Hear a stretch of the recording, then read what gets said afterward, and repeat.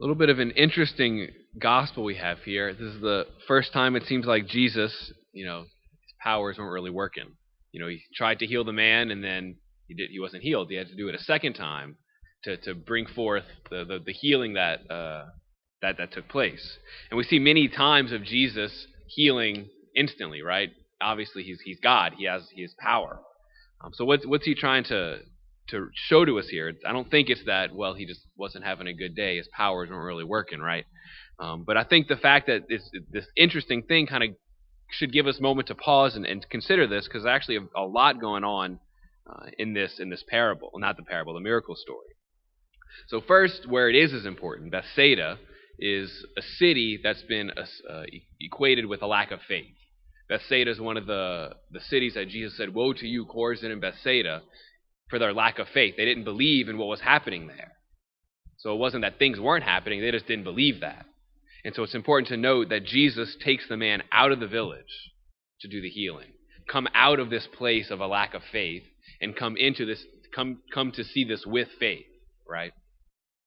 Then Jesus doesn't just put his hands on the man's eyes. It says he put spittle on his eyes. If you translate it literally, it's he spit on the man's eyes. He didn't just he spit on the man's eyes, which might seem to us as odd, right? We see that in other miracles where Jesus puts clay on the man's eyes.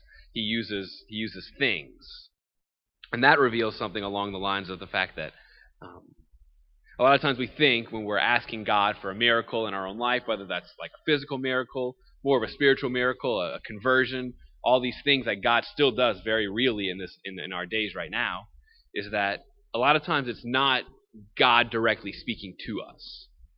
God uses situations. He uses people. He uses created things as avenues of speaking to us.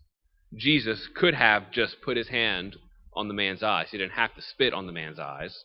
But that highlights the fact that God a lot of times uses created things. He uses people, situations, things that he places us in or allows us to place us in as means of speaking to us. He works miracles through these people, through these conversations, through these situations.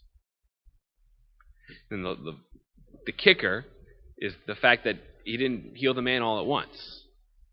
It took Jesus, he healed him almost like in stages.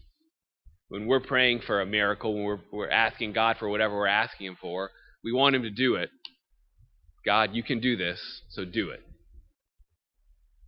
What Jesus is showing us here is that a lot of times it doesn't happen overnight. It doesn't happen in one fell swoop.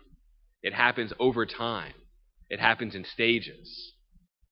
And Jesus is through this miracle is telling us, and even though it happens in stages, even though it may not happen as quickly as we would like, I'm going to be with you every step of the way. I'm going to place my hands on your eyes as many times as it takes for that to take place. I'm not going to give you a one shot and that's it. No matter how long it takes, Jesus is speaking to us, I'm here with you every step of the way.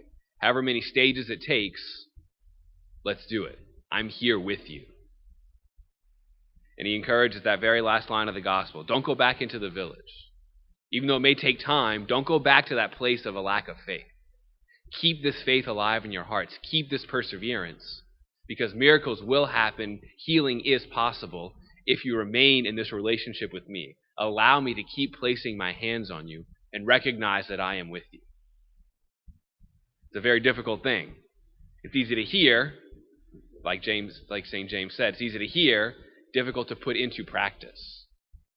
Living from a place of faith is hard, especially whenever it seems like God's not answering.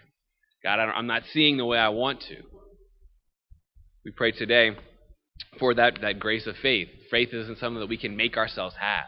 It has to be a gift that we receive. May the Lord, through this gift of faith, through the gift of himself in the Eucharist, give us that faith so that we can see how he's working. Even if it's slowly, even if it's in stages, even if it's not the way we expect, he is present, he is working, and he does bring healing to our life. Amen.